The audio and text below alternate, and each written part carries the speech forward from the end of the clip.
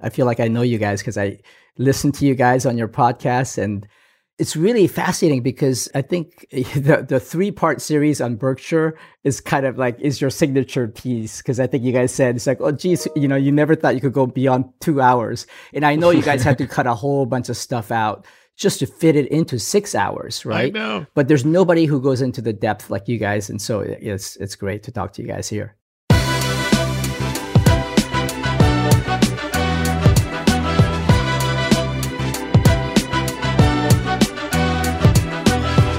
Welcome to this special episode of Acquired, the podcast about great technology companies and the stories and playbooks behind them.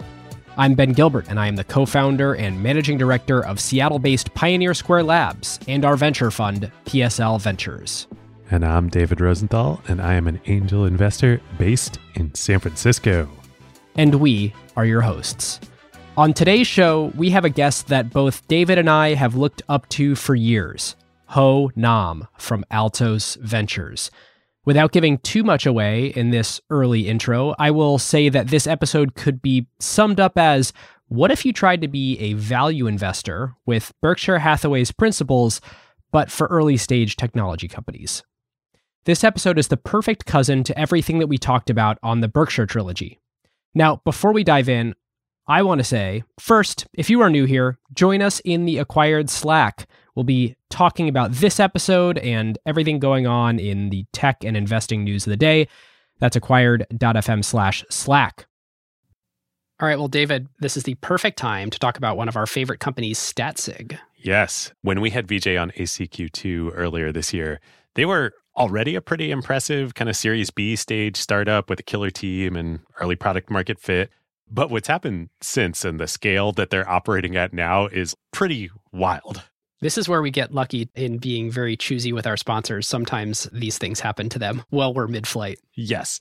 So I asked them for some fun stats. In the past month, StatSig shipped actual live product experiments to over 1.2 billion end users. Now, that stat is not deduplicated across apps, so there's some overlap. But I mean, even if you cut that in half to approximate actual flesh and blood human people out there, that's almost 10% of the world's population. Crazy. Okay, so that's one. Two, StatSig now processes about 130 billion events per day. So the infrastructure that StatSig now has to support these data volumes is pretty wild. And it's not like they just execute these events.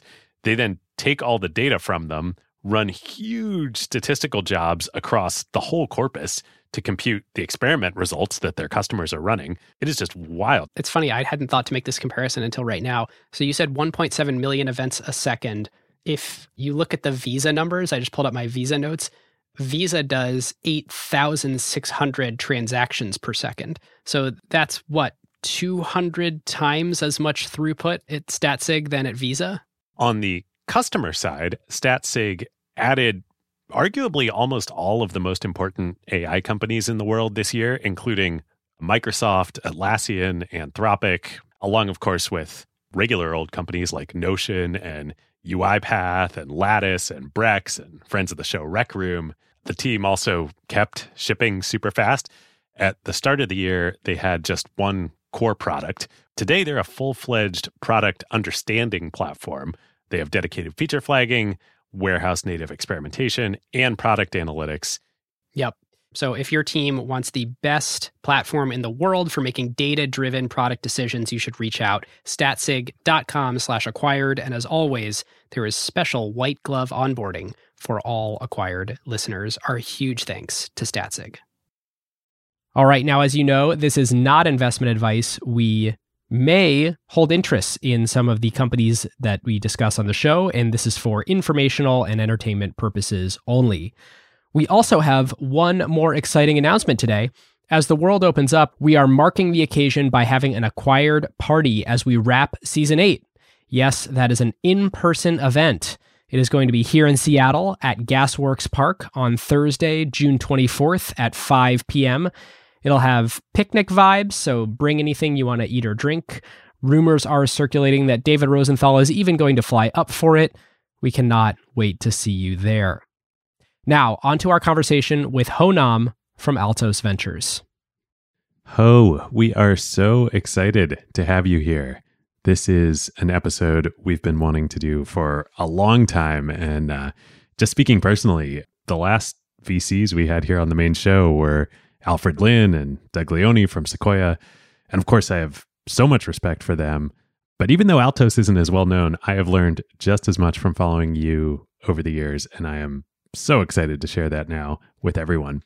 So I thought maybe a good way to start is Altos has made so many incredible investments, but I thought we could start off with probably your best known one, which is Roblox. And I think it'll tell your whole story in a really nice way, including the most amazing part, which is how Altos ended up investing multiple hundreds of millions of dollars into one company, Roblox, out of what was originally just an $85 million fund. Well, it was $86.5 million fund. And you became the largest shareholder at the time of IPO, is that right? That's right. Well, we were also the largest shareholder from the beginning, but we increased our ownership percentage over time.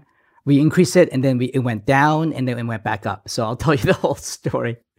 So we met Dave Baszucki late 2007, in the fall of 2007, and the deal was referred to us by Mark Weinstra, who actually works for Roblox now full-time as a general counsel. But at the time, he was a partner at Wilson, and he was general counsel for one of our other portfolio companies a number of years ago. It was an enterprise software storage company. And he said, hey, I think you're going to really like these guys. And we said, why? Because he actually, Wilson Sonsini works with everybody, of course. And so we knew Benchmark was looking at it. We knew a number of other firms were looking at it. Craig Sherman, actually, who was an EIR at Benchmark at the time, that David, you know very well. So I think Benchmark asked him to look at it. We asked him to look at it because at the time he was CEO of Gaia and he knew something about social networks. And anyway, he's a really smart guy. We ended up doing the deal and we let Craig invest with us. So he was actually like right there from the beginning before he even joined Meritech. And he came in much later, of course. So anyway, going back, Mark said, oh, you're going to really like these guys. And said, why? He said, well, they're really scrappy, very capital efficient. Just like the Altos, we like these really bootstrapped, kind of scrappy, capital efficient kind of entrepreneurs. We don't like burning a lot of money. And then he said, well, and really, I don't think they really like VCs. I said, really? Okay. Great. They're going to love you guys then. Yeah, exactly. Our kind of entrepreneur. And literally, though, when we met and we got excited, we decided to give a term sheet. They would not take our money until we had to be interviewed by the founder's father and brother, who were both on the board. So somehow we passed the test. I was not even at that meeting. It was my partner, Anthony and Han, who were there at the meeting. And luckily they passed and they gave the blessing. Passed the test. Yeah, they passed the test. And our term sheet was for $2 million for a Series C financing. A and B were all friends and family. And they said, well, $2 million. Wow, that's a lot of money. That's just too much. What year is this? This is in 2007. The deal closed in February of 2008, but when we were negotiating was going through the holidays in 2007 to 2008. Right before Bear Stearns blew up. Yeah. Oh, yeah. So they said, it's $2 million is too much, but we'll take $1.5 million from you guys. Okay, we'll start with 1.5. So that's how it got started. And anyway, but backtrack though, before that, why we decided to do the deal. It's really interesting because my partner, Anthony, really had a thesis. And specifically, he was looking for the next Club Penguin. I remember Club Penguin. Yeah. And my other partner, Han, his two daughters were totally hooked on Club Penguin. So they loved Club Penguin. And then Anthony got all excited about Club Penguin because it was another one of those great bootstrapped success stories. They never raised any venture funding. They're in British Columbia, right? Yeah. So a Canadian startup, and Anthony's Canadian. So Canadian startup. I think 4 or 5 different dads got together and created this company and then sold to Disney for $400 million. So back in those days, I was like, wow, that's a huge exit, And you're investing out of an $85 million fund. You're like, yeah. $400 million exit. Great. Yeah, fantastic, right? That's a fund returner. So he had a thesis, which is really interesting. And then for me, I did not have a thesis around it. And if somebody had told me, it was like, well, you should fund this company that's like a Lego 3D virtual online playground, I would have told you that's kind of a dumb idea, right? I would have said, it's like, why would I fund that? I don't get that. So, this is kind of an interesting dynamic because in a partnership, you have different partners with different passions, different ideas, and you have this intermixing of different ideas, right? And so we debate it, we talk about it, but I might think it's a really dumb idea. Somebody else might have a thesis. Now you have this entrepreneur who walks in the door, and why did I get converted from, well, this is the dumbest idea I ever heard to, wow, this is really interesting. Well, when you show up at my door and then you have this little graph that shows 7% compounded growth on a weekly basis for 52 weeks in a row of engagement hours, well, that's kind of interesting. If you graph that out in Excel, that is a classic exponential curve that just grew 33x in a year. Okay, something's going on. And they're not burning much money. They're just early in the monetization phase. They exactly copied Club Penguin. They had this Club Penguin, right? Well, we had a club too. We called it Builders Club. That's what it was. Same exact pricing as Club Penguin, $5.99 a month. And when we first started talking to them, it was tiny. And then by the time we closed the deal, I think maybe they were doing $50,000 a month. So $600,000 annualized run rate. This is Roblox. Yeah, this is Roblox. Yeah. So that was it's like, okay, something's going on. You have exponential growth and engagement. You got early monetization. And then the thing that was really interesting, two other things that kind of sealed the deal for us. One is you did a YouTube search for Roblox. It's a unique name. And back in those days, this was several years before Minecraft ever launched. That was 2011. And we found like 200 something hits on Roblox. It's like, okay, so what are these videos, right? We start going through all these different videos, and some of these were really shaky videos, camcorder recordings of the computer screen. And the kids were so proud of their creations, right? Back in those days, it was really difficult. Think about all the friction points. You're recording off of an analog camcorder, your computer screen, and then you have to get that off the tape, digitize it, and then upload it on a slower bandwidth connections back in those days into YouTube, which was very early days of YouTube. And then they were so proud of their creations, right? They want to show it off to their friends. So something is going on. There's so much engagement, so much passion around this community. And you top it all off, you meet Dave Baszucki. I mean, this guy had this vision and this inspiration going back so many years. And he had 4 kids, and he really wanted to do something good for the kids, for his kids that he would be proud of. And his prior company had done something to educate kids, teach 3D physics. They had a little simulator. Yeah, and that was a successful company. Again, bootstrapped, no venture funding, had a nice exit. But even though it was designed to sell to elementary schools to teach kids physics, it was purchased by a CAD company, mechanical CAD company, so that Boeing engineers could use the physics simulator, right? So he was working for that CAD company, and it's like, okay, I think now I want to go back to my original passion, do something good for the kids again. So you meet a guy like that, and in our original investment memo, we talked about, hey, I think this guy is like a hedgehog. And the hedgehog concept was kind of new to us still. We published this blog post in 2006 about the fox and the hedgehog in Silicon Valley. And we wrote that blog post. Inspired by Jim Collins, right? Yeah, Jim Collins, exactly. And wrote that blog post long before we met Dave Baszucki. But it's like, this guy is a total hedgehog, right? But of course, it was very, very early in the journey. And you only know when you're 5-10 years into it, whether or not that person truly is a hedgehog. That's what we talked about in that blog post is, hey, these people have hedgehog potential, but you won't know until you're 10 years into it. And Ho, for folks who don't know, what is the fox and the hedgehog concept? Yeah, well, Jim Collins wrote about this in Good to Great, and his conclusion was, hey, these great CEOs, great companies are run by these hedgehogs that really have one big idea and they have one big mission in life, versus the fox, who is very smart, very clever. They're maybe polymaths. They're the great serial entrepreneurs, and they're very popular, with VCs. They could hang out at these cocktail parties, and they're very smooth, and they're really, really good at fundraising. And the hedgehog is really this boring creature, not very good at fundraising, does not networking. He doesn't even like VCs, doesn't want to meet anybody. They're just too busy doing their own thing. nose to the ground, right? That's kind of the hedgehog personality.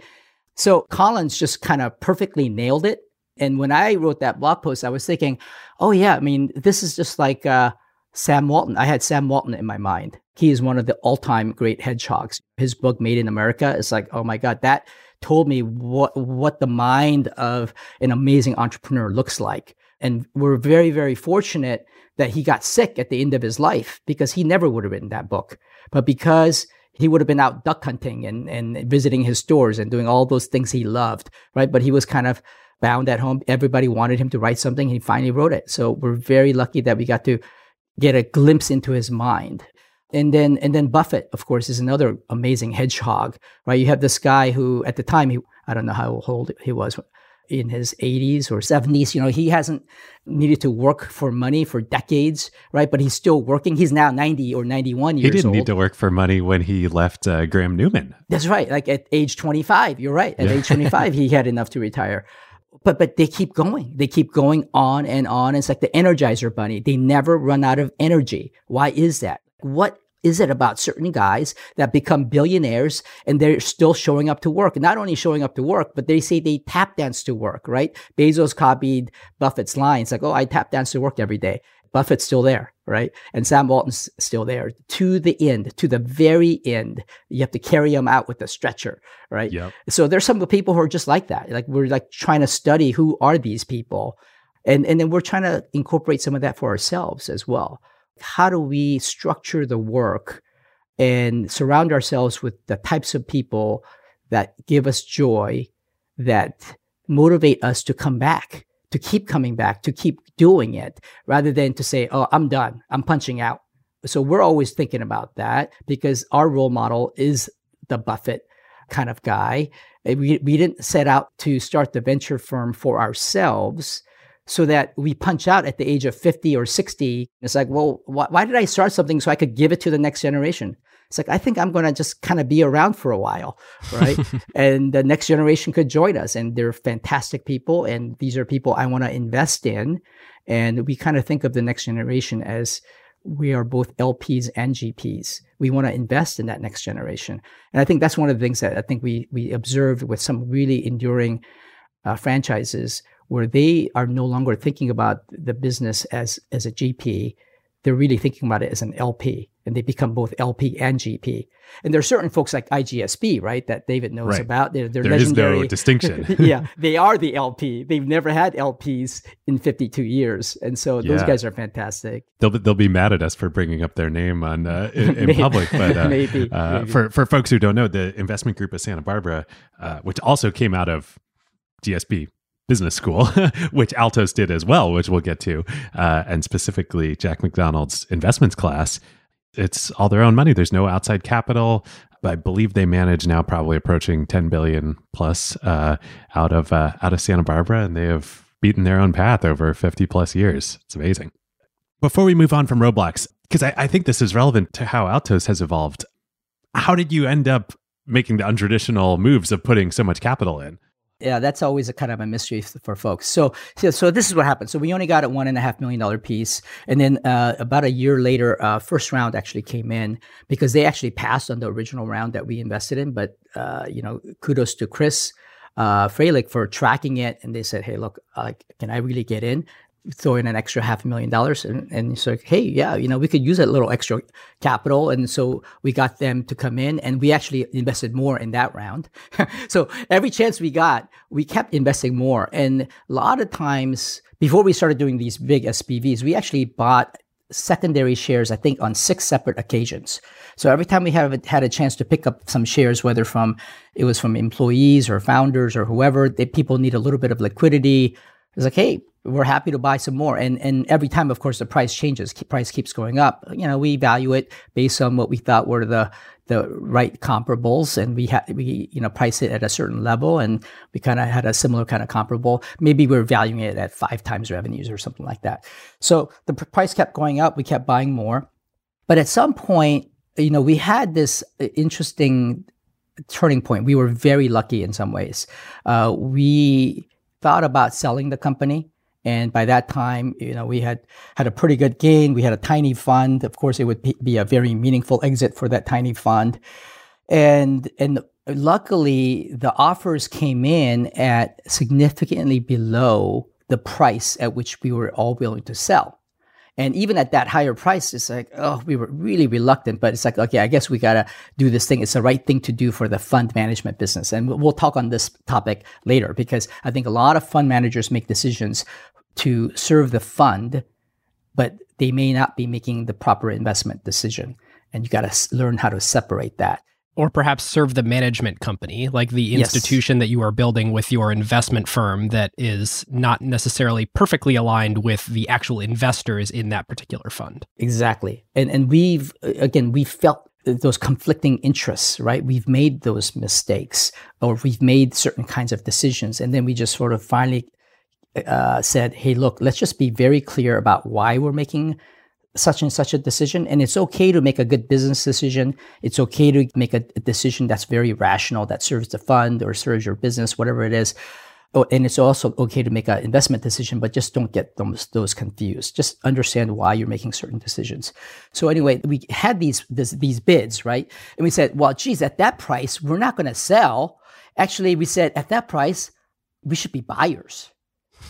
Right? And so some people did want to sell at that price, and other people wanted to buy. And so we said, hey, look, why don't we just buy some more shares? So that was a time that, we kind of stepped up and did significantly more than the little nibbles secondary. So that was another secondary, but it was only like a 2.2 million secondary, nowhere near the levels later. So by this point, you've put $5+ million into this company. So it's becoming a meaningful percentage of the whole fund. Yes. So anyway, we bought more. And then what ended up happening right after that round was about a year later, again, the company continued to really perform. That's when Craig, our friend from Meritech, comes back in the picture.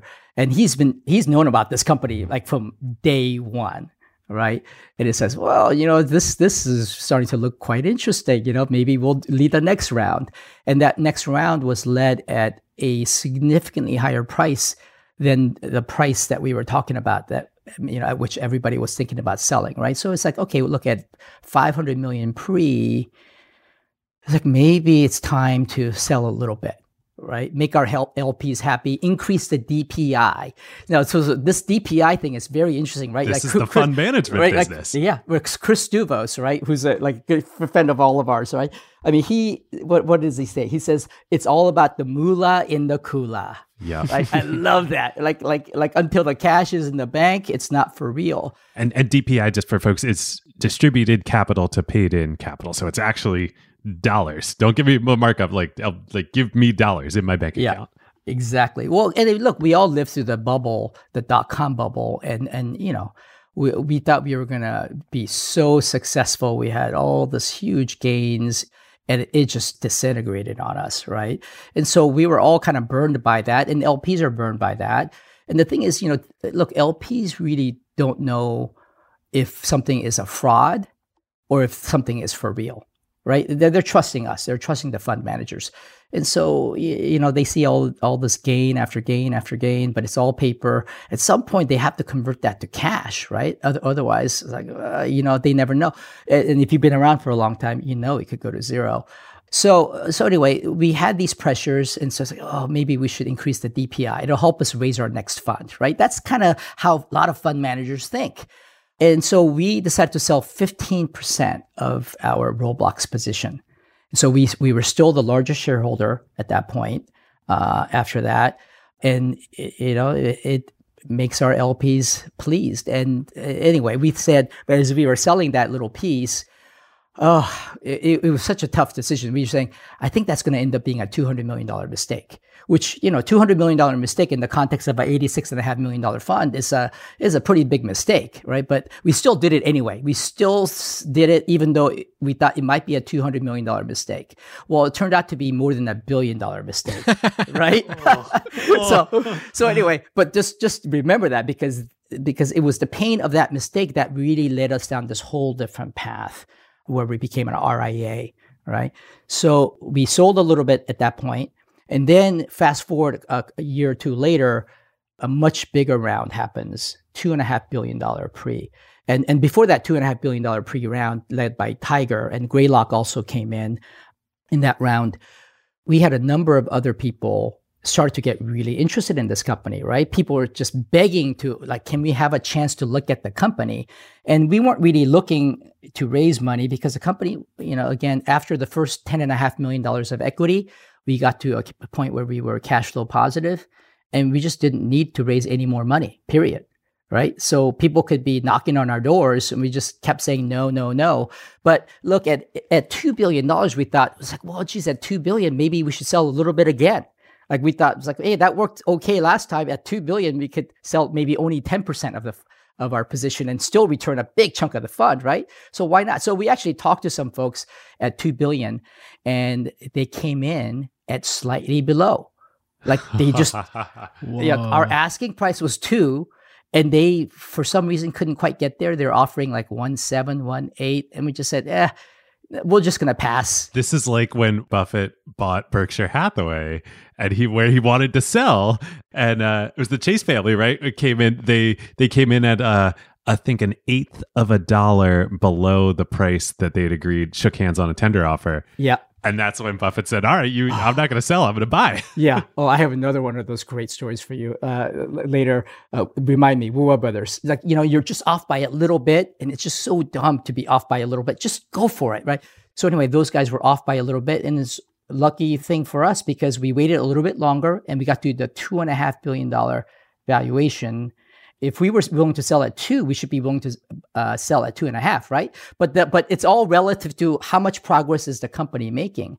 And then thing is, the other key difference was by the time we got to 2.5, we had registered to become an RIA. And so that was the key difference. And once we registered to be an RIA, we could do these SPVs and we could purchase secondary. And RIA being Registered Investment Advisor or Advisory? That's right. Registered Investment Advisor. And so VCs are exempt from SEC registration because we help create jobs and all of that kind of stuff. And there's a lot of truth to that. VCs are really small and they can't, it's really for the public investors, right? But from an SEC perspective, if you do too much secondary, well, they look at it and say, well, hey, look, you're not creating any jobs here. You're putting dollars into somebody else's pocket. It's not going into the company's coffers. It's going to another shareholder's pocket. Well, to me, that looks like a public trade, right? Shareholder to shareholder transaction. Yep. So if we got to too much secondary, that's kind of what happens. By the way, before Ho continues, we should just anchor a price in people's minds. So, when he's talking about we invested $1.5 million, and then you mentioned something around a $500 million valuation round. Now you mentioned a $2.5 billion valuation round. It's like, man, how big can this company get? Well, the public markets currently believe it's worth about $60 billion. So it does indeed keep running. Yes. Yeah, it definitely keeps running. So that $2.5 billion, because they didn't need money, they only took a little bit of money into the company, and then the rest of it was a tender offer to purchase secondary shares. So there was a whole process going on. Everybody got a chance to sell a little bit.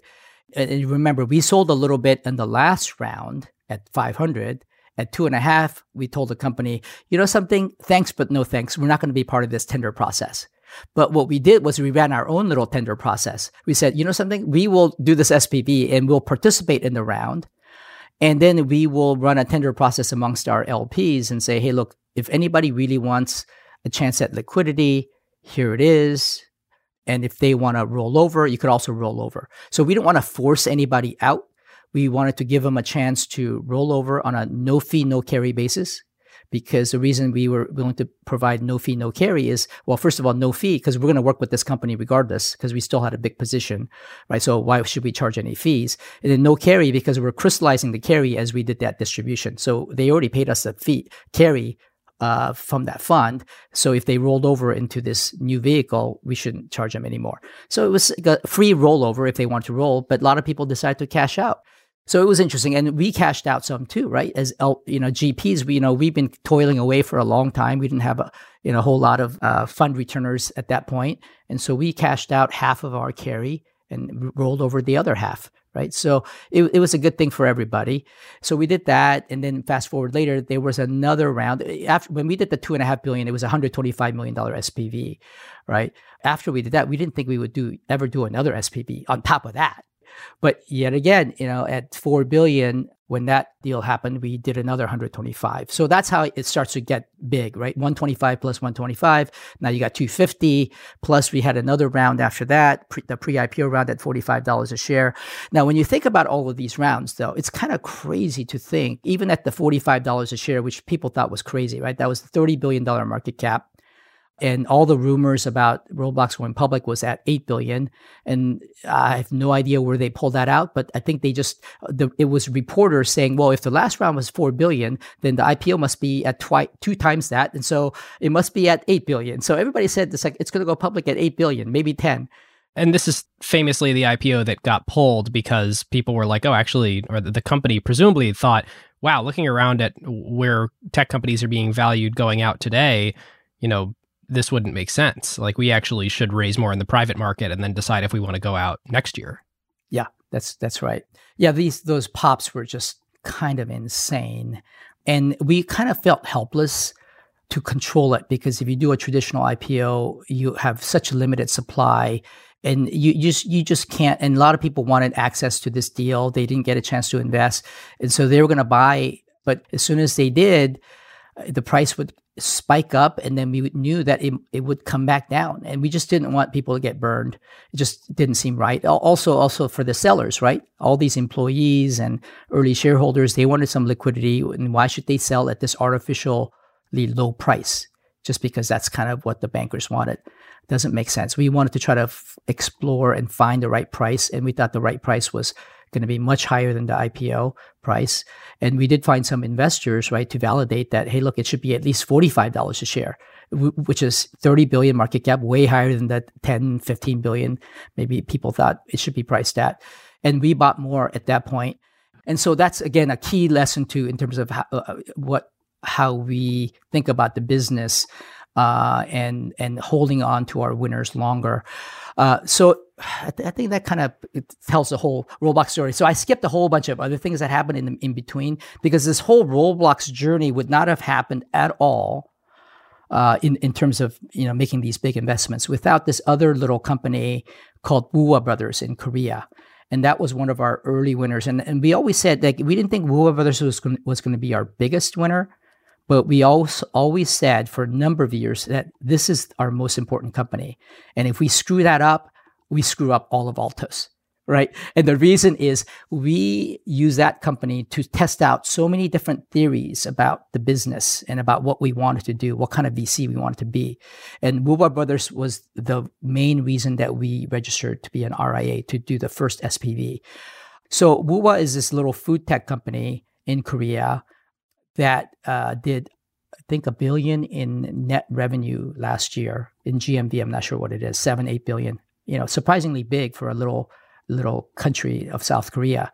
But we had been involved with that company, again, from very early stages as well.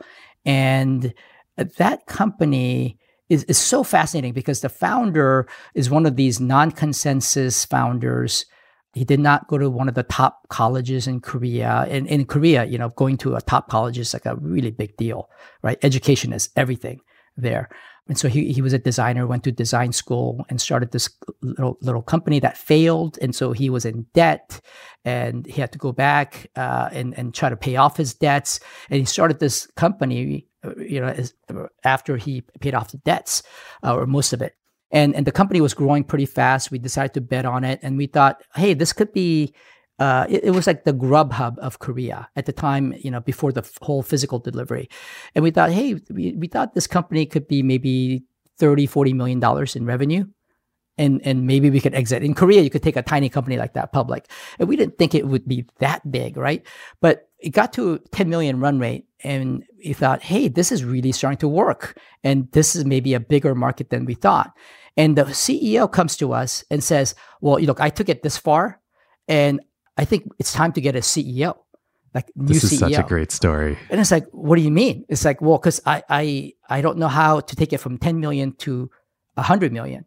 And some of the other board members were saying, oh, that we got to take this company public. Like in Korea, you could take a tiny company like that public, but you have to be profitable. So from 10 million to 20 million, they wanted to get the company profitable and then take it public around the time it was 20 million. And we said, no, I don't think that's the right approach. I think this is really starting to work. It's time to step on the gas. And we told the founders, like, I think we could take it a little bit further. Like, let's see what happens, but let's raise a little more money and just kind of go for it. You draft him back into service.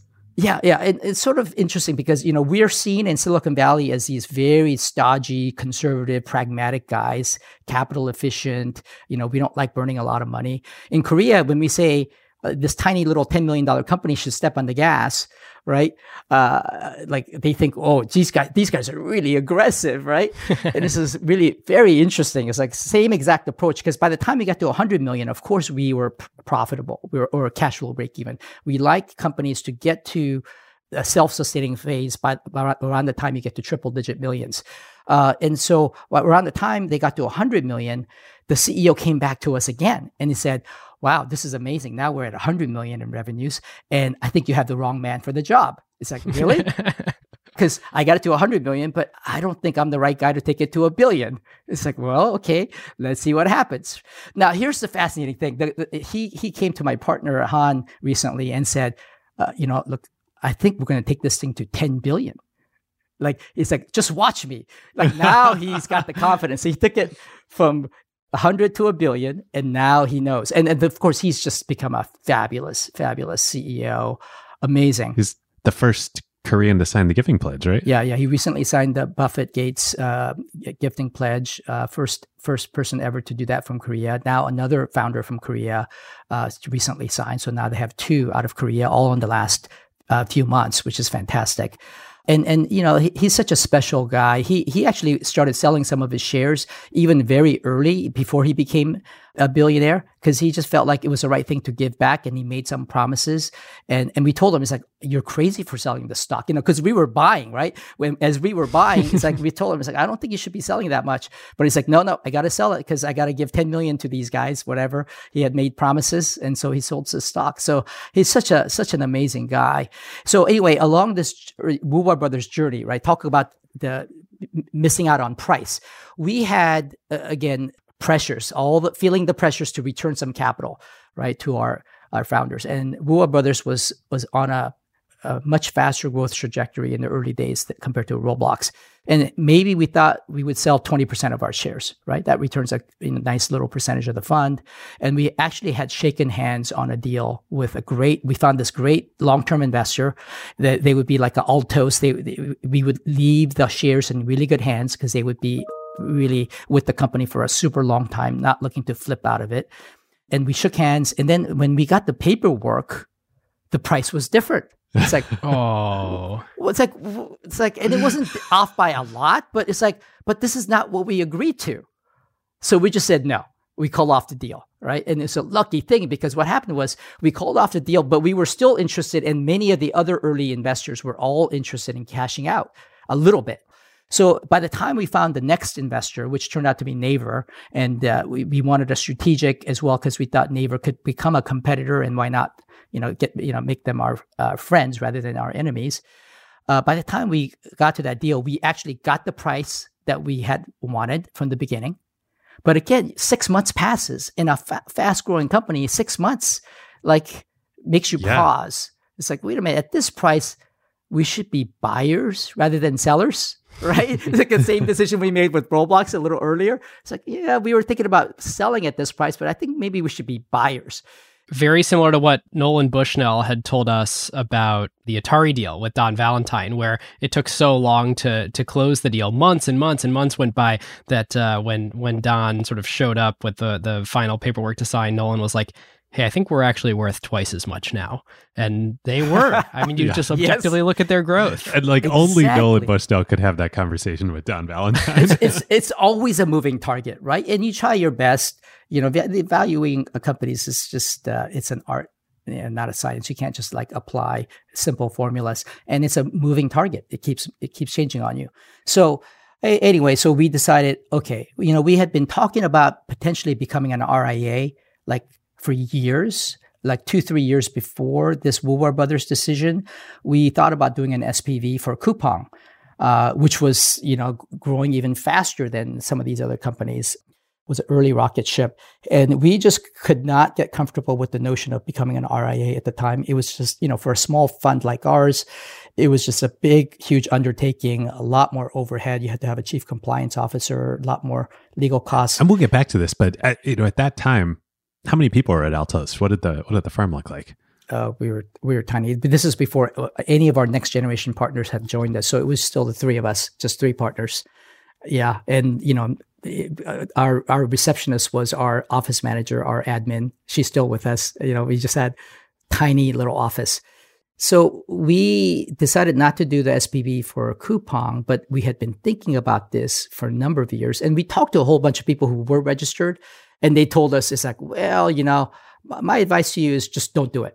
It's like, really? But you're registered. It's like, but yeah, it's a cost of doing business for us. But for you guys, I don't think it's worth it. So, literally, we got that good, well-meaning advice from a lot of people. So we just didn't do it for coupon, which probably turned out to be $1 billion mistake, right? But that's fine. That's $1 billion mistake. The Roblox thing was another $1 billion mistake. We keep making all these huge $1 billion mistakes. And it's like, at some point we should stop making these big mistakes. So for Woowa, we finally, again, we went back to the same exact people that we had talked to before who said, you shouldn't do it.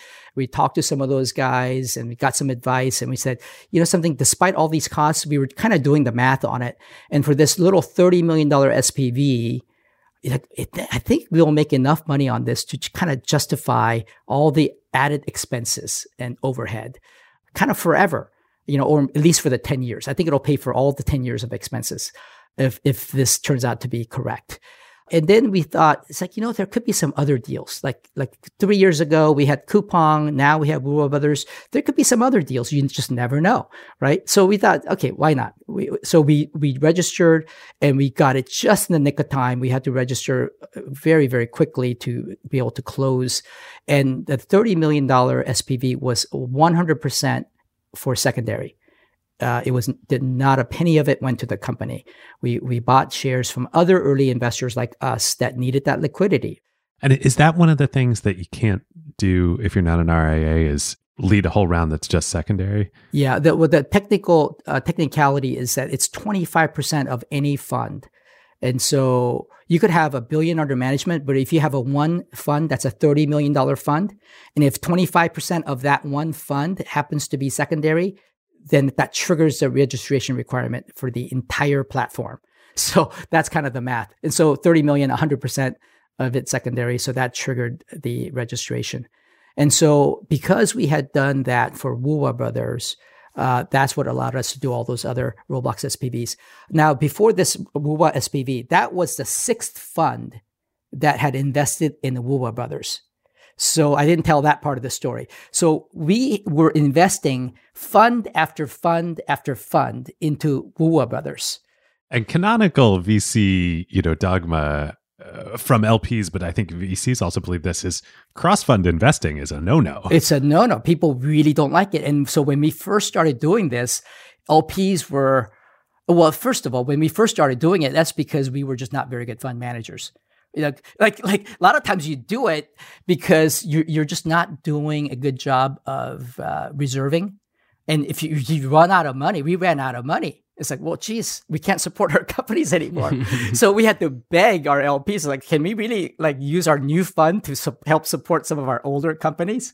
So we did that, and LPs didn't like it, but they gave us a little rope, right? It's like, okay, you could do a little bit, but we're watching you. Our eyes are on you, right?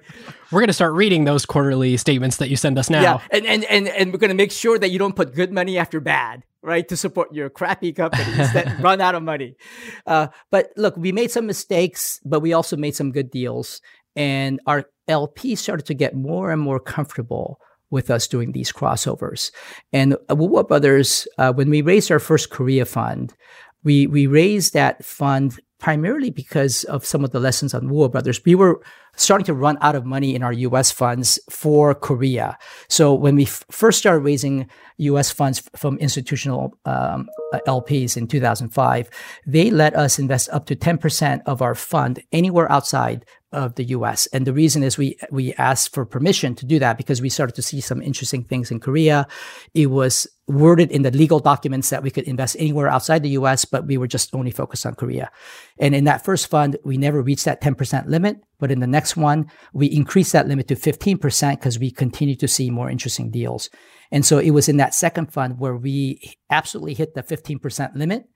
And then we wanted to go beyond that 15%. And why did we want to go beyond 15% limit? To put more money into Woowa Brothers, right? That was the company that we really wanted to start to lean in on. And so our LPs kind of relented and they said, we won't let you go up to 20%, but we'll let you go up to 17%. It's like, okay, we'll beggars can't be choosers. We'll take whatever we can get. So the 17%, that incremental 2% all went into Woowa, but we wanted more. Right. And so now we were stuck in that US fund limited at 17. So that's when we went out and said, hey, we're going to raise a Korea fund, Korea only fund, because some LPs actually liked that idea and wanted more exposure. There are other LPs did not want more exposure to Korea. There's all kinds of North Korea risk and, they didn't even know how to categorize Korea. It's like, well, that's not really it doesn't go into the emerging market bucket. And so they don't know how to categorize it. So some of our core LPs actually passed on that first Korea fund. But luckily, we were able to convince enough LPs to come along with us on that first $60 million Korea fund. And when we raised that fund, we told our LPs the first investment we're going to make out of this fund is a crossover. Woowa Brothers. So you're literally doing everything that is going to make LPs nervous here. Yeah. You're investing in a market they don't know and understand while you're based out of the US and your first investment's a crossover investment. Those must have been some fun conversations. We want to thank our longtime friend of the show, Vanta, the leading trust management platform. Vanta, of course, automates your security reviews and compliance efforts. So frameworks like SOC 2, ISO 27001, GDPR, and HIPAA compliance and monitoring. Vanta takes care of these otherwise incredibly time and resource draining efforts for your organization and makes them fast and simple. Yep. Vanta is the perfect example of the quote that we talk about all the time here on Acquired.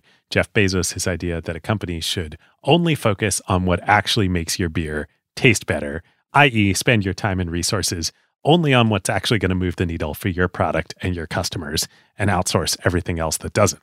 Every company needs compliance and trust with their vendors and customers. It plays a major role in enabling revenue because customers and partners demand it, but yet it adds zero flavor to your actual product.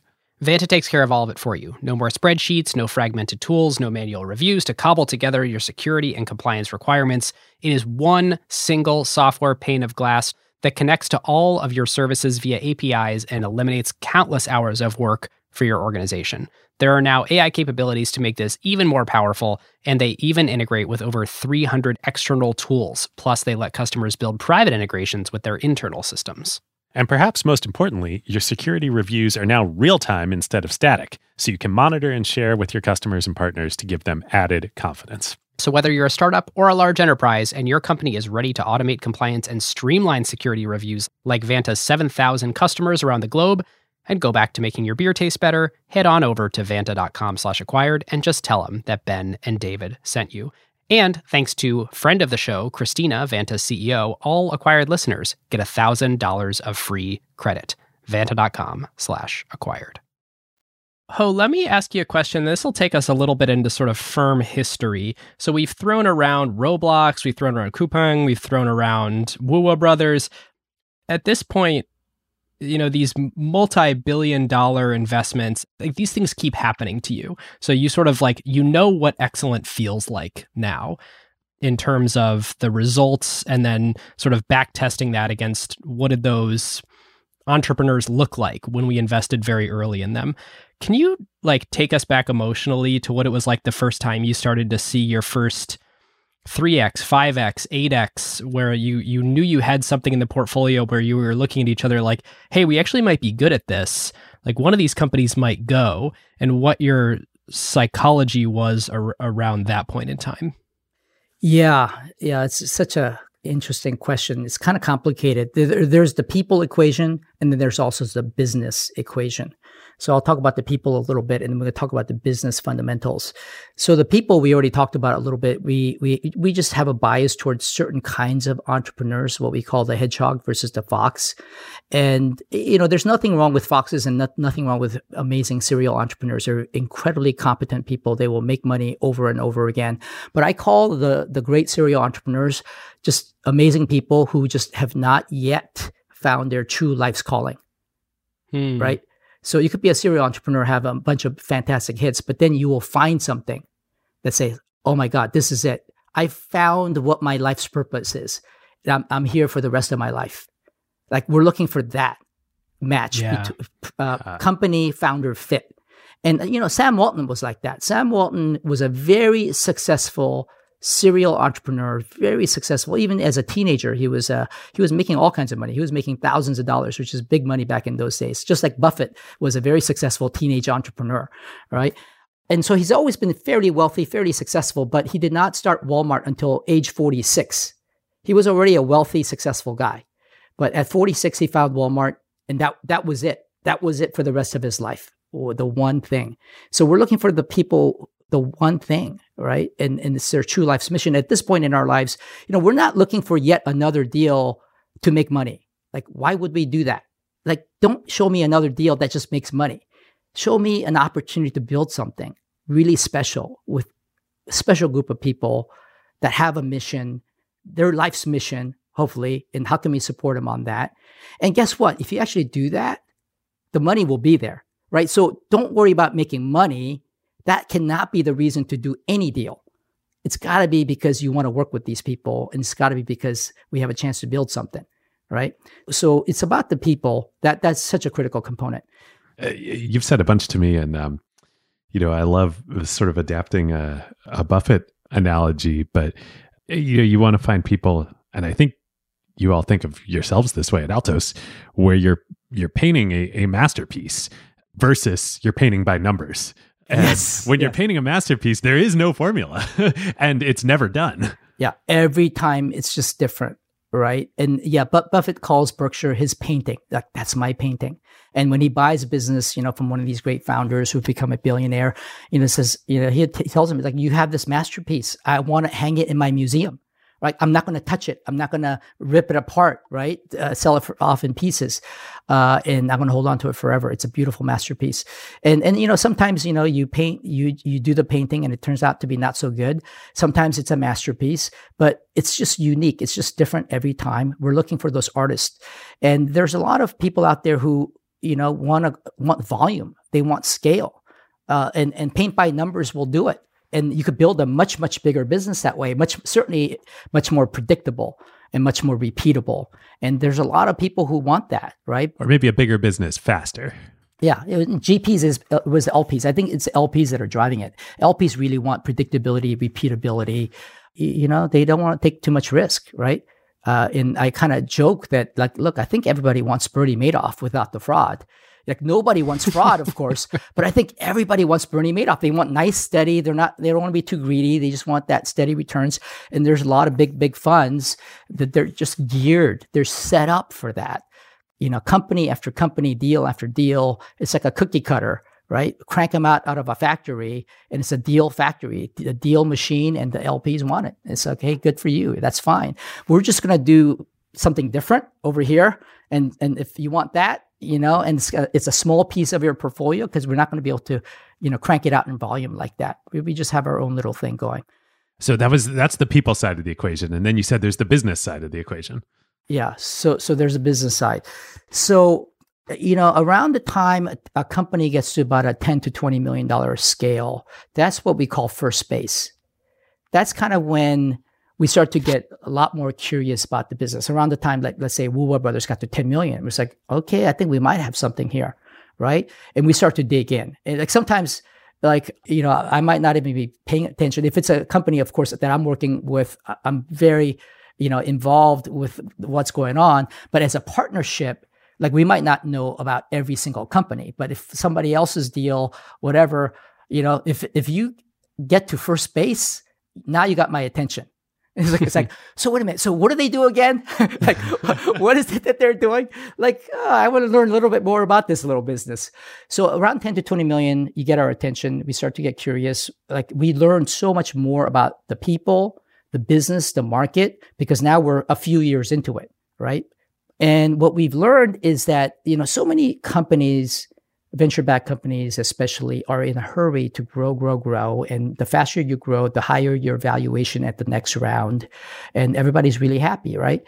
But I tell you, when you really step on the gas, and we've done it before, we've had companies go to 100 million in revenues and then the wheels start falling apart. And it takes so much time, so much work to get a company to 100. It's like the most heartbreaking thing in the world to have this thing that you worked so hard on start to fall apart on you. And it's really hard to turn it around. It's much harder to do a turnaround than to build it right from the beginning.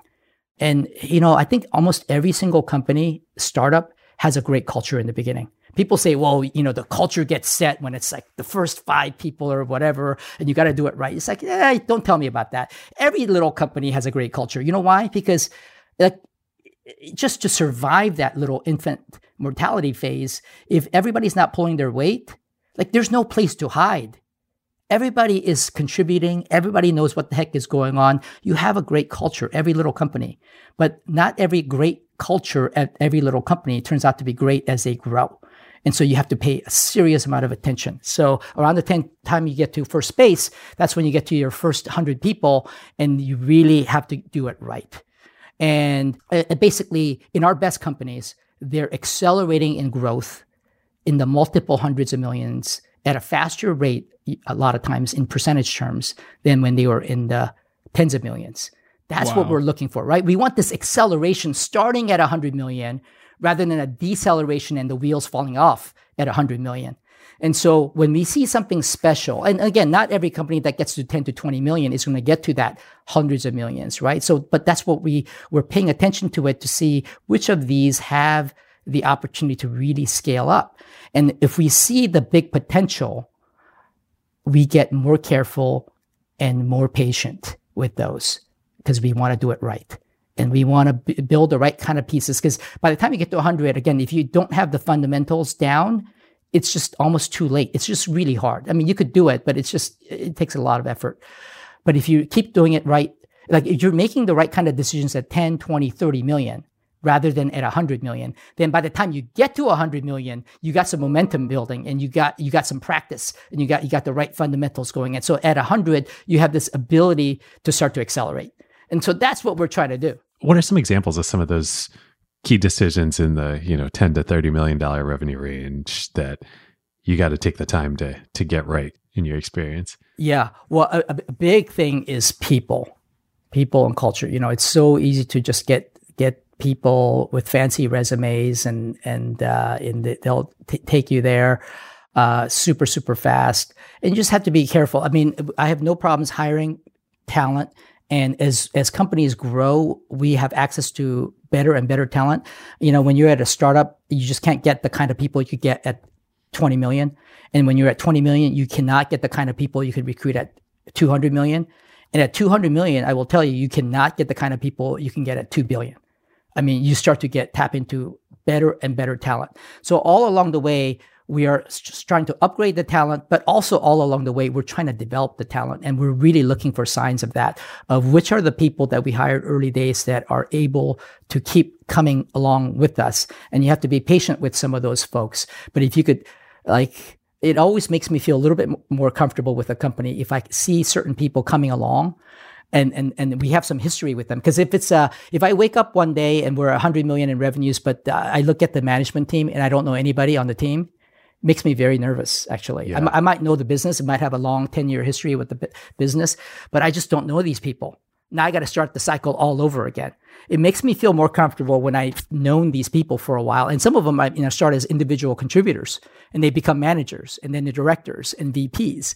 And usually we get to know, because we work with these companies for such a long time, we get to know people at multiple layers, right? We might know people at 4 or 5 different layers within the company.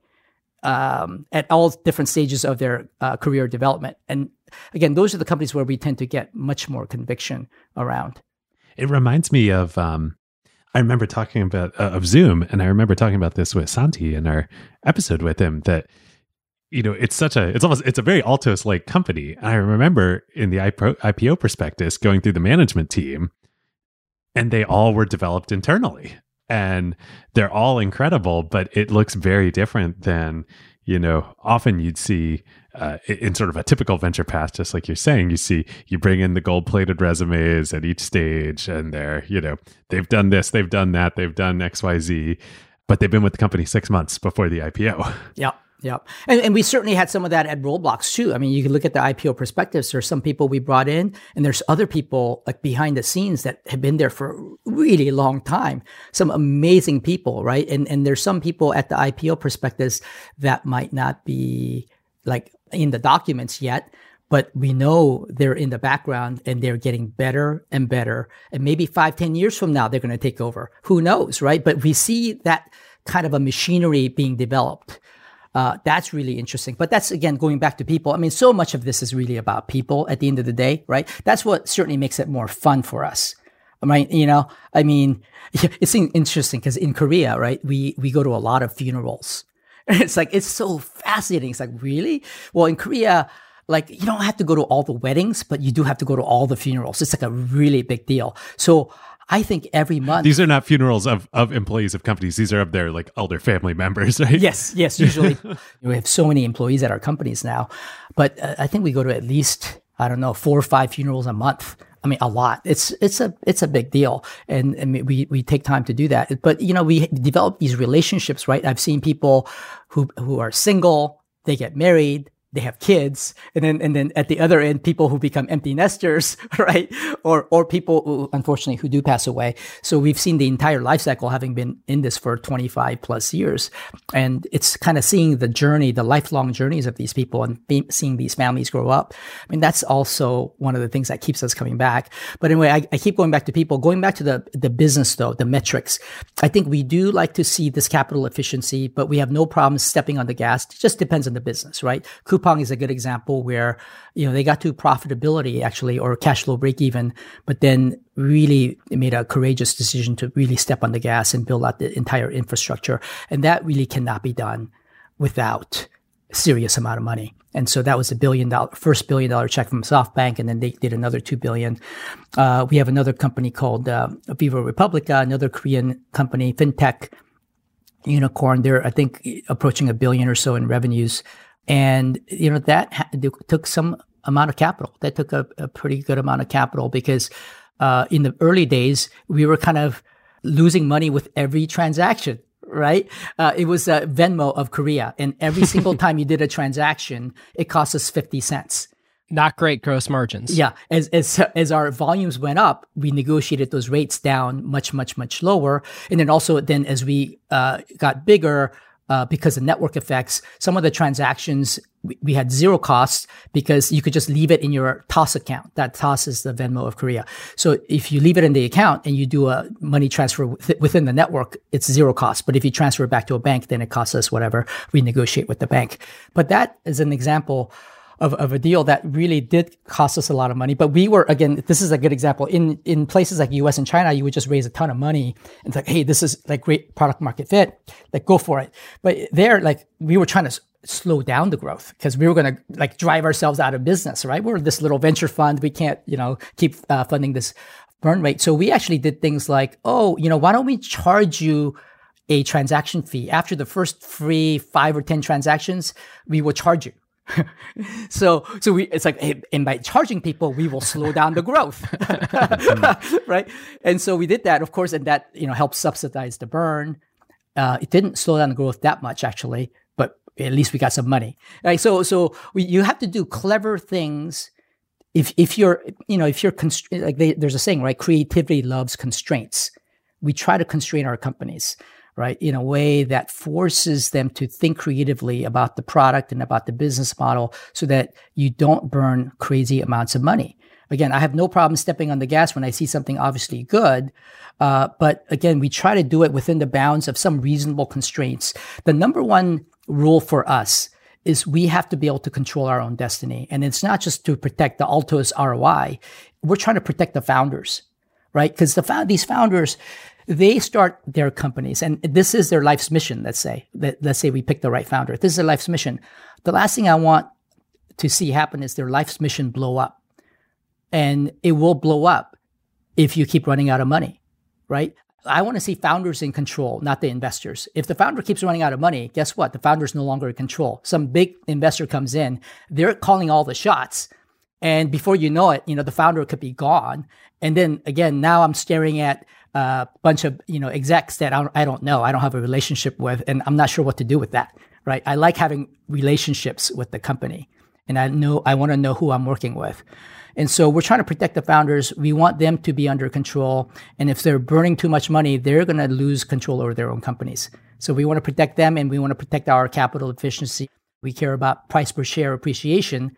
You could have this valuations keep going up, but you have so much dilution, your price per share is not going up at the same rate, right?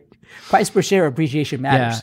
Yeah. Ironically, yes, valuation is actually not the thing to watch. It's which of course it's you're never going to see price per share in a TechCrunch article, but it is funny how people just anchor directly on that valuation. On this note, Ho, I want to take us in a little bit of a investment fundamentals direction. So I think it's too easy to say, well, there's two types of investing, value investing and growth investing. It's obviously some spectrum. And I think you have, at least from the outside, mastered the art of identifying where and when to be on which places in that spectrum. And so earlier you mentioned something like, well, with Roblox, with our early investments, we paid something like 5x revenues on a valuation basis. I assume, and I haven't looked at the numbers, that it's much higher than that now. And so I also assume that at some point when you were investing in those, multi-billion-dollar valuation rounds, that it was higher than 5x then too. So when are you comfortable, and how do you make decisions in fast-growing tech companies around what investment multiples make sense? Yeah, that's a great question. So we use these kind of rough metrics, whether it's 5x or 10x, when we don't know the business. But once we know the business and we know what the potential is, then we kind of know, hey, we could be monetizing more, but we chose not to for a whole variety of reasons. And so we have to factor that in to the valuation equation. And so until you really get to know the business, you really don't know how to value it. So we have to use these dumb metrics.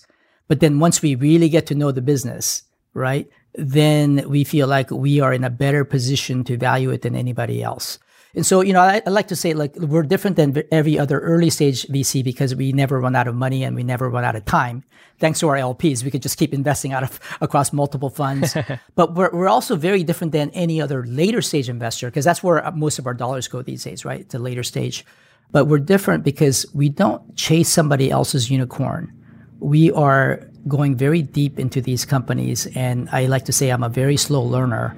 So give me many years to get to know you and your business before I could even qualify myself to make that kind of a judgment call. We kind of, Buffett likes to talk about his circle of competence.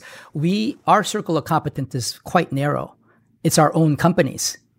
We look at other people's companies to try to learn, of course.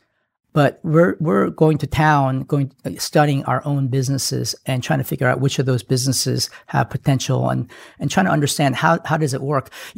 When a company starts to work, that's a rare thing, as you know. We're all in the venture business. It's hard to find something that actually works. So when something is working, that should just tell you, hey, maybe you should be paying more attention.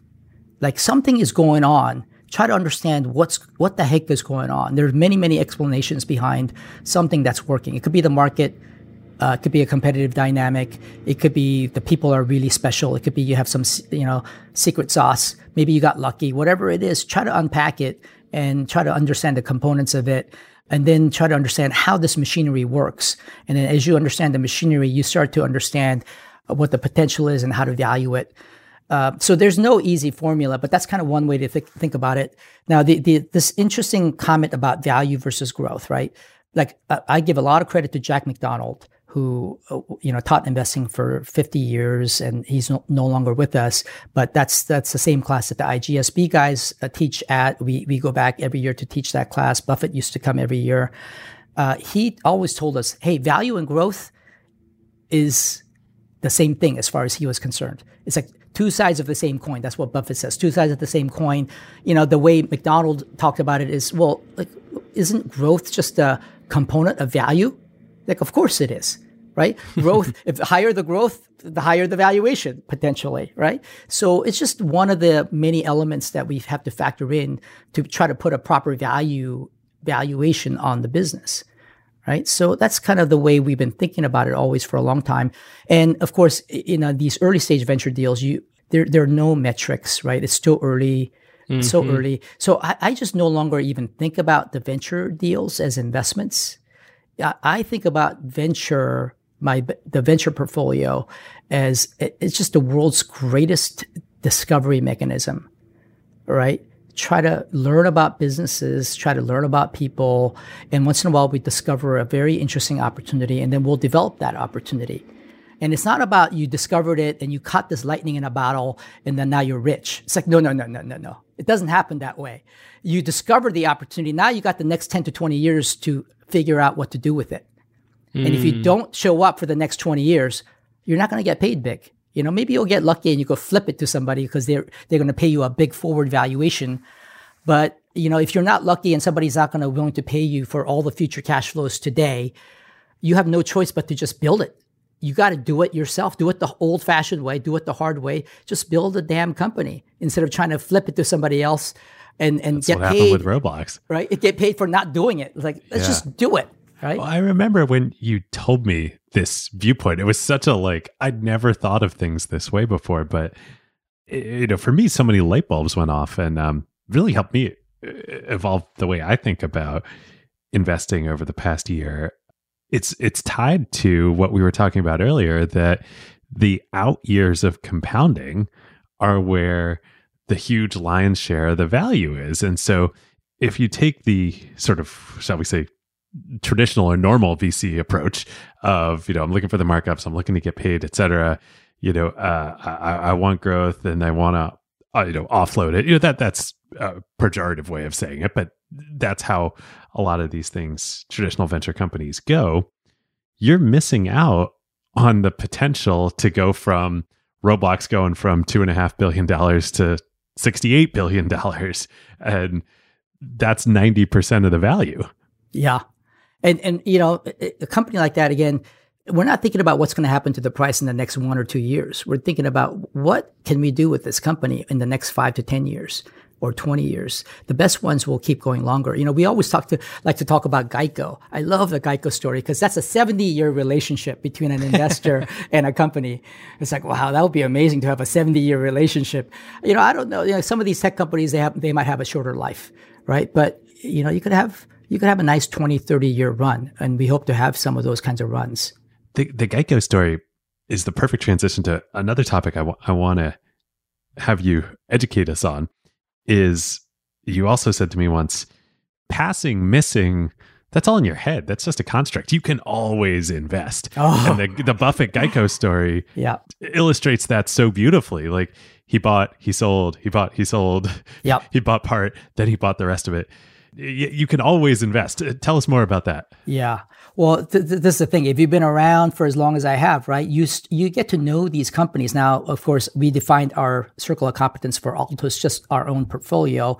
But just as an investor, right, we've all been doing public investing now for decades, right? And I've encouraged people to just do that. We have our 401ks structured in a way that we could individually manage it. And we want everybody to do that so that they get to practice with this tiny little 401k, which is no longer that tiny, by the way, right? And now we have the benefit of decades of experience when we have serious money to manage, right, on the public side. And so it's a fascinating journey. And this concept of you get to know these companies over the period of many years and many decades, right? And you get to see these teams. And once in a while, like whether it's the 2008 crisis or the dot-com crash, you have these kind of strange things happen in the external environment that give you this amazing gift. And if you have a mental database of various companies that you know about, different models, different teams that you could really get to know some of these public companies quite intimately. I've been quite impressed by meeting some folks on Twitter who really know their businesses, and they're public investors, and they have no special access to those management teams like we do. And yet they really know their stuff. And like, wow, I've been very impressed. And some of the CEOs, it's like, we didn't invest in some of these companies, but I know these people. And I realized these people have never met the guy, but they know him. And it's like, they really do. They study him. I mean, because you could study these CEOs. They're on videos, on YouTube. They're on podcasts. You could read through the quarterly earnings calls, and they're going really deep.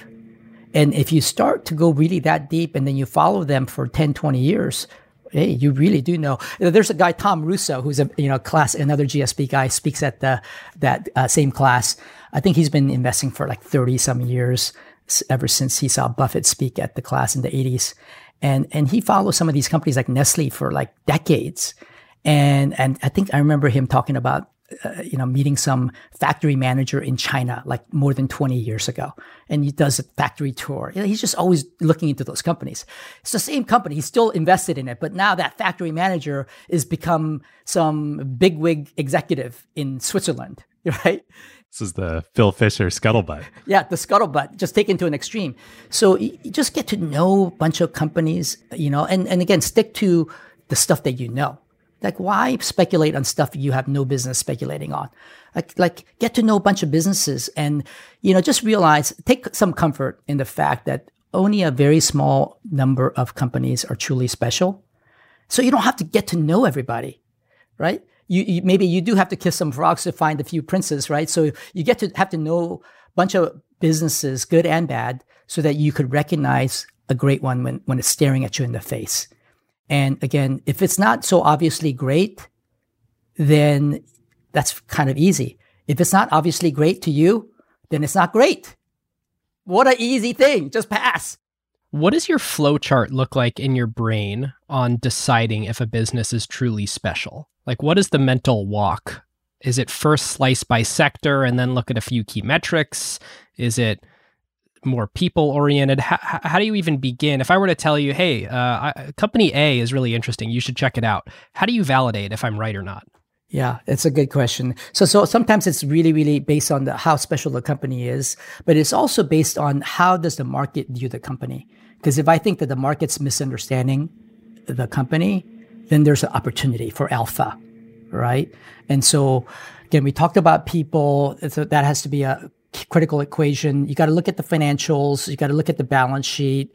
If it has too much debt, if some unforeseen event could kind of put the company over the edge, I tend to be shy of it. But I'm not totally afraid of debt. If I think they have, because sometimes you have the best opportunities in public markets with companies that have a pretty good amount of debt, because they could go to bankruptcy, right? But you have to use your judgment and say, okay, they have a good amount of debt. Everybody thinks it's going to go BK, but I think this company is not going to go bankrupt for the following reasons. And if you have a thesis that everybody thinks it's going to go bankrupt and you don't think it will, then that's you have an opportunity to make an interesting bet, right? That has asymmetric upside. The classic example of this I'll always think of now is Buffett's Coca-Cola investment, where the market, there was the new Coke disaster, and the market thought, oh my gosh, I don't know that Coca-Cola will go bankrupt, but like this is, they've killed the golden goose.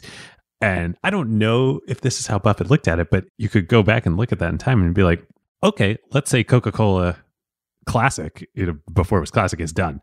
They still have Diet Coke, which is the biggest, soda in the world.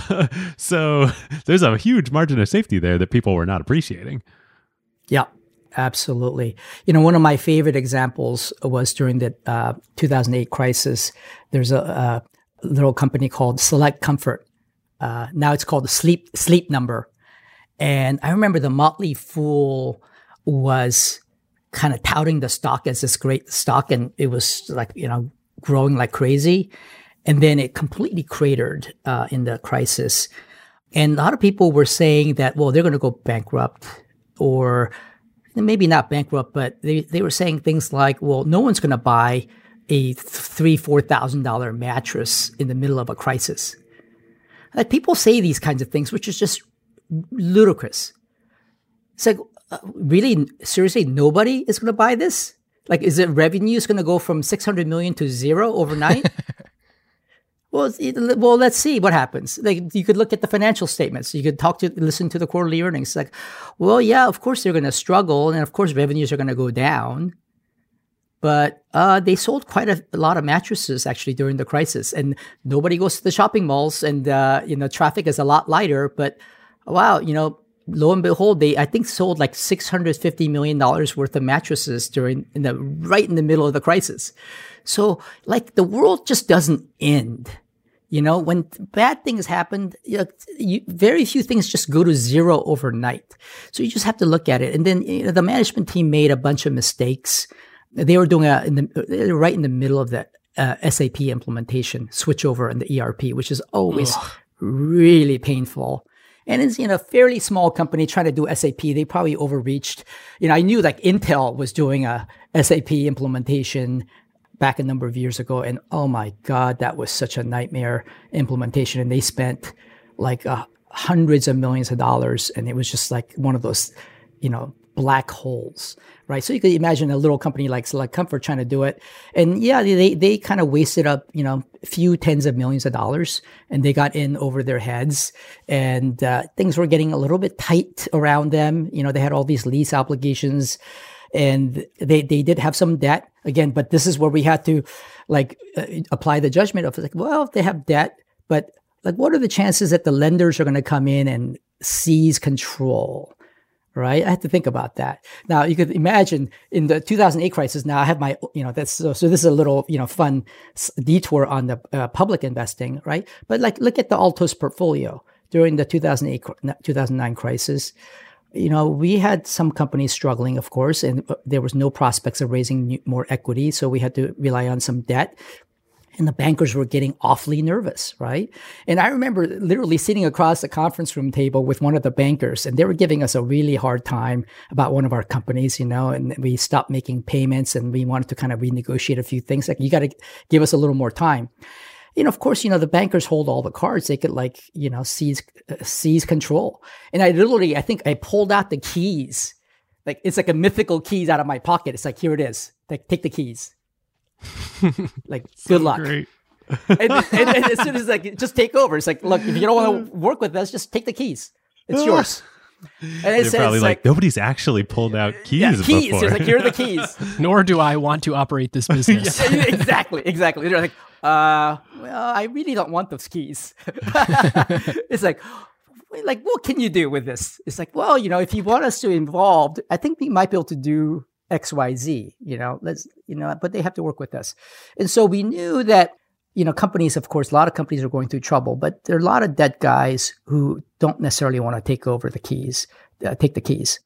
There are some guys who do, by the way. I mean, we've had the unfortunate experience dealing with some folks who are, the loan to own guys. Yeah. Right. That's the whole they strategy. They want the keys. That's the strategy, right? They take the debt position, but they're really control guys. They're more like private equity guys, but they happen to be on the debt side. And so they're looking for the first opportunity to take over. And so that's a different kind of a debt provider that you have to be careful with, because they will snatch those keys. They will pry those keys out of your little clenched fingers, right? but so you have to know who you're dealing with. But for the most part, most debt guys you could work with, and they're, good folks, and they, as long as you pay them back, they're fine. Eventually we'll pay them back. I think we've defaulted on very, very few loans in our entire history. I'm trying to think, when's the last time we ever defaulted? I really, to be honest, can't tell you when we defaulted. There's going to be some debt guy who's listening to this podcast going to say, oh, you stuck me with this thing once. And I have no idea when it was. Maybe it was 20 some years ago. Who knows? But we try not to. We honor all our commitments. I do want to ask that question a little bit of a different way. And I think I asked you on a relative basis. So we talked a lot about like when could there be attractive investing or windows, like buying opportunities. But what about like on an absolute basis? I mean, what makes a company one of these incredibly rare 1% or less that are truly special businesses? So I wrote an interesting blog post last year, kind of answering this question, because people ask me this kind of a thing a lot, like what gives you conviction in a business at the end of the day to do these kind of crazy things where you're buying more, instead of cashing out a little bit, you're buying more shares when you're up. So like what gives you that crazy conviction? And so I wrote that blog post called How Do You Know? And they're just like some really basic rules of thumb. First rule is like, this is like kindergarten, right? This is business 101. First rule is, well, does the business make money?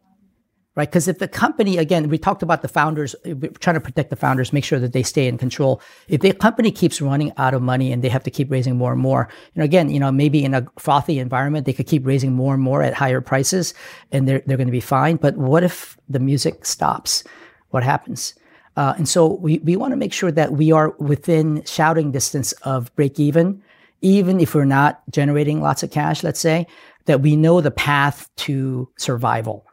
Right? We know what belts we could tighten to make sure that we don't just go off the cliff. So we want to make sure, does the business generate cash or we see the path to profitability or cash flow break even? So that's one. Now, second rule, because obviously that's such a basic thing. It's like, well, no duh, right? That's the whole purpose of starting a company so you could make some money. Now, second rule is, of course, it's not good enough to just make a lot of money. If you make a lot of money, as Bezos says, your margin is my opportunity, right? So you have to have something more. So the second thing is what Buffett calls a moat. You have to have something that is protectable. And again, the deeper you get into a business, the more you realize whether or not there's a moat and whether or not there's not a moat. Right. And again, sometimes it's not totally obvious, and the moat can come in many different ways. Obviously, network effects is one of those things. You could have patents, you could have know-how. And I think of all the things that I think about, I mean, network effects certainly are very powerful, but I think it's really the know-how. There's so much discovery that happens, right? And as we figure things out along the way, if we think that we have figured out some things that are not obvious to the outside world, those are the companies that are very interesting to me, right? It's like, I think we uncovered some secrets that other people don't know about. And this is the thing that always puzzles me when people say, oh, we're killing it, we're doing so well, pounding the chest. It's like, something, that's not the way I've seen it. I think people who kind of uncovered some really interesting secrets, they want to keep it a secret. They're not blasting to the rest of the world the thing that they figured out. They're keeping it nice and hush. And they're kind of working at it and working at it and working at it. But it's really the moat, and it comes in, again, many, many different ways. But if we feel like we figured some things out that is protectable, that is not replicable, maybe in some ways the best moat is maybe not a secret. You could tell your competitor exactly what you're doing. You guys talk about counter-positioning, things like that, right? That's a classic example. You could tell the competitor exactly what you're doing, and they're still not going to replicate, right? Because they can't or they don't want to. That's just not their model. Maybe that's even better. I remember one of our companies meeting Amazon, and they got very curious and they wanted to come in. And with most companies, you have to be super, super careful because they're going to come in and maybe act like they're going to buy you, and then they come back and say, well, we decided to change our mind, and then they release their own product. This used to happen with Microsoft. Amazon has done this now a number of times. I think some other larger companies may do it. And who knows, it may not be with really bad intent. Maybe they had already a project underway anyway, and they were curious about it, and they really thought you would be a part of it, but they decided, you don't have anything special. So they just decided to go down their own path. But with big players, sometimes you have to be careful about what you disclose.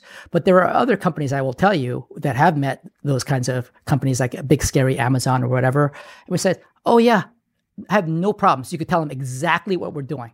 You could tell them everything about what we're doing. We would have no worries whatsoever. So it depends on the secret, depends on what you're doing. Some things you could tell people, like we tell like people exactly what we do in terms of the crossover investing and the SPVs, the RIA, the structure of our deals. I've been very open with it. And if people want to do it, I think that's a good thing because I think it supports more entrepreneurs. We don't worry about them competing against us because how many people are going to manage the multiple billions of dollars under management with zero management fees? We have all of our SPVs are zero management fees. Like if you want to charge zero management fees, I think that's good for the world. Go for it. No one seems to want to copy me. I've had so many conversations with good friends of mine who are in the hedge fund business, right? And then they go off and they want to do their own hedge fund. And I've had so many of these conversations over the years.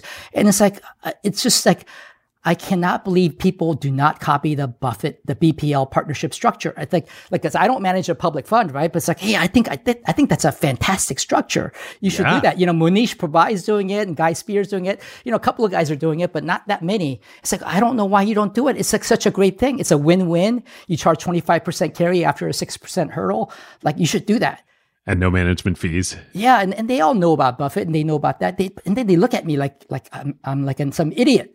Like, what the heck are you talking about? Like, why would I give up the fees? Right. If I have a $5 billion fund and I have a guaranteed 2% fee every year, it takes a certain amount of ideological conviction, not even faith in your own abilities. Because I think a lot of people say, I know I'm going to outperform the market, and many do. But you truly have to be ideological about it in order to turn down the easy, standard default path to those fees. Yeah. So going back to your original question, Ben, first two. So make money, have a moat. Number three. Now, this is where it starts to get into very idiosyncratic portfolio construction because the first two you want in every special top 1% kind of a business, right? But the third one is more narrowing your circle of competence and more narrowing what you choose to do with your life as an investor just to something that personally fits you. And that's the third is really about the relationship. The relationship is all about people. And again, we like to go big on companies where we feel like we have a great relationship. And if we don't have a relationship with the company in a very deep way, then we're like any other investor. We're like an outsider looking in. Now, I did say that some of these public investors are very impressive in that they are not like outsiders that I've ever known. They really go deep into those companies. But again, we like to have a special relationship. And if we don't, then we get very nervous holding on to a massive concentrated position in a company where we're just like any other investor, an outsider looking in. We have no proprietary knowledge. At some point, of course, we had some proprietary knowledge in helping build some of these companies, but that knowledge decays over time. And then we become like any other investor. And so maybe we should just start to distribute our shares or sell our shares or whatever. We should get out at some point. And we all part ways as friends. If the founder or the company found their new best friends, because now it's Fidelity or T. Rowe Price or somebody else, we're no longer getting the updates. And again, it's tricky. Like we're kind of new into this whole public investing realm. The relationship is very important to me personally. And I think it does give us some advantages of insight. And after a while, it just becomes a personal decision. And I think of some of these businesses as really like a family business. If you had a family business and it takes care of your family and generations, potentially, some of these family businesses go on for literally generations. If your family business happens to do well, you and generations of your family will do quite well. And if it fails, then your family fails. And so you better make it work. And there's nothing wrong with riding on the coattails of a great family business.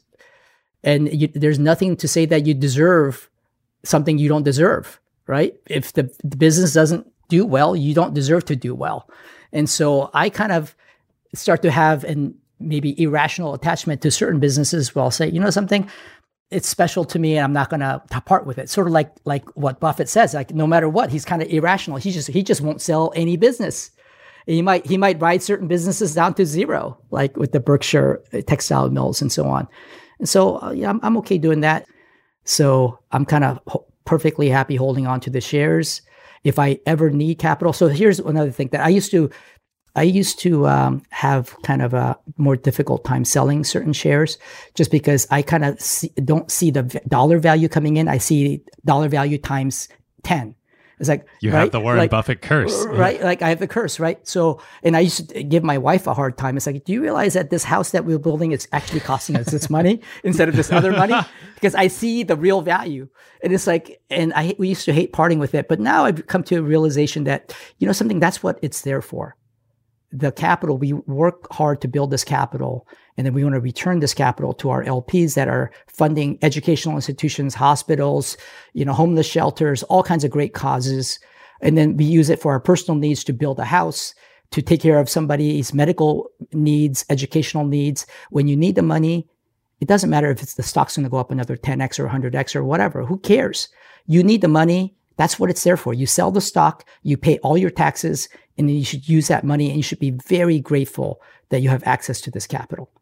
But if you don't need it, why are you dancing in and out of a stock and paying all these taxes? Why don't you just leave it alone? Because, that's one of the things that we've learned in investing in these public stocks for over all these decades. And we've tried different strategies. And I think we wanted to practice before we got better. As we practiced, I tended to be the bigger trader. I think my partners tend to be just leave it alone. The leave it alone strategy works pretty well. I've seen, we all kind of go up and down kind of together. And there's of course, a lot of beta driving all the portfolios. And then there's some alpha, and we have different strategies. And so we're all kind of within dancing, shouting distance of each other. But I've seen the numbers kind of go up and down over the years. And it's very fascinating to see the different personalities and different strategies manifest itself. Some are more concentrated, some are more in tech, some are, more in value. And I think the thing that works fairly well is kind of stick to what you know, stick to good people, good businesses. And it's not that hard. And it does not take up much of our mental bandwidth. We kind of do it in our sleep. Our primary job is to invest in the Altos funds, but I'm glad we did that side work so that we kind of have the experience and the conviction. Now that we have some serious amount of stocks to deal with, I feel perfectly comfortable leaving a bunch of things alone. And when I need the money, I might sell it, or we start to transfer it to various charitable causes. And it's great because we get to put all of the pre-tax money to work rather than having to put it after taxes. It always surprises me that more VCs aren't active public market investors on the side, like you say. It feels like if you're not doing it, you're just missing out on opportunities to practice. Well, that's the thing. I realized that more than 20 years ago. I mean, many, many years, because I got my first venture job back in 90. So this is 30 years ago. And I knew a lot of VCs and over the years following them. And so many, VCs have made a lot of money. And a lot of them, it was very interesting. They would turn their money over to some wealth manager, to some other professional investors. And this is, again, 30 some years ago. I was very young. I didn't know anything, right? But I always thought, it's like, well, that seems kind of strange. Like, I thought you were the professional. Aren't you a money manager? So if you're the money manager, why are you turning it over to some other money manager? It's like that I didn't quite understand. And of course, they would have the barbell strategy. It's like, well, the venture is my risk part of the portfolio. And, I have this other thing, then tax-free municipal bonds or whatever. And, there's some truth to that. Of course, you should always have some amount of liquidity and amount of cash that, again, you are protected on the downside, and make sure that you never risk your family capital. There's a certain amount that you have to set aside. But after that, the idea that you should turn it over to some other professional when you are the professional, and you should try to be the best professional possible. And whether you're public or private, it doesn't matter. It's just fundamentals investing. And you should try to be the best investor possible. That's kind of what we want it to be, right? Almost from day one. That's why the public part of it, even though it was tiny dollars. And so I'm glad we had a chance to practice doing that for all those years, because what I wanted to test out was, okay, after like 27 years, if I really suck as a public investor, then I'll be like every other VC. Hopefully I'll make some money and I'll turn it over to the real professionals to manage my public portfolio. And if I got a chance to practice for 20 years and I decided that, actually, I'm actually okay with this, then it's like, okay, now I've had a lot of practice. I'll just kind of continue to do it on my own, right? And it kind of worked out that way. It's like, oh yeah, we feel perfectly comfortable doing it all on our own. That's so cool. This is a great time to tell you about one of our very favorite companies, Crusoe. So Crusoe, as listeners know by now, is a clean compute cloud provider specifically built for AI workloads. NVIDIA is one of their major partners, and literally Crusoe's data centers are nothing but racks and racks of A100s and H100s. And because Crusoe's cloud is purpose-built for AI and run on wasted, stranded, or clean energy, they can provide significantly better performance per dollar than traditional cloud providers. Yes, we talked about that on our ACQ2 episode with Crusoe CEO Chase Lockmiller. The other element that makes Crusoe special is the environmental angle. Crusoe, of course, locates their data centers at stranded energy sites. So think oil flares, wind farms that can't use all the energy they generate, etc., and uses that power that would otherwise be wasted to run your AI workloads instead. Yep. Obviously, it's a huge benefit for the environment and for customers on costs since Crusoe doesn't rely on the energy grid. Energy is the second largest cost of running AI after, of course, the price you pay NVIDIA for the chips. And these lower energy costs get passed on to customers. It's super cool that they can put their data centers out there in these remote locations where, quote unquote, energy happens, as opposed to the other hyperscalers such as AWS and Google and Azure, who need to build their data centers close to major traffic hubs where the internet happens because they are doing everything in their clouds. Yep. If you, your company, or your portfolio companies would like to use the lower cost and more performant infrastructure for your AI workloads, go to crusoecloud.com/acquired. That's CRUSOE cloud.com/acquired, or click the link in the show notes. Okay, so we promised at the beginning of the episode that we would get into the whole Altos story. I don't know that we have enough time. I think we're going to have to do another episode. So maybe rather than, and it is amazing, coming out of GSP and the Jack McDonald investments class, but maybe rather than that, we can't let you go without talking Twitter. Yeah, so I pulled some stats here, Ho. As of February, you had tweeted 1,400 times ever. And I don't think that's because you were late to Twitter. I think you just didn't tweet a lot. But in the last 3 months, you've tweeted 3,000 times and you've 7x'd your following. So what's going on? Was there an intentional strategic shift? Did you just wake up and go, oh, this is fun? What's going on? Yeah, it's a good question. So Twitter, I actually uninstalled the app from all my devices for a number of years. And I did that with Facebook too. And then I got back into Facebook. And I think I never really quite understood Twitter. I never quite got into it. And I think I finally am understanding it better now. I'm still kind of a novice because I got back into it recently. The reason I started to lurking on Twitter more recently was purely because we had some of these IPOs coming up. And I wanted to see what the sentiment was. And there were some analysis that was happening. People were posting interesting analysis and thoughts on these IPOs. And so that's why I started to, re-engage on Twitter, just at least to follow. And then of course, as I was starting to read, I got into some conversations with folks, right?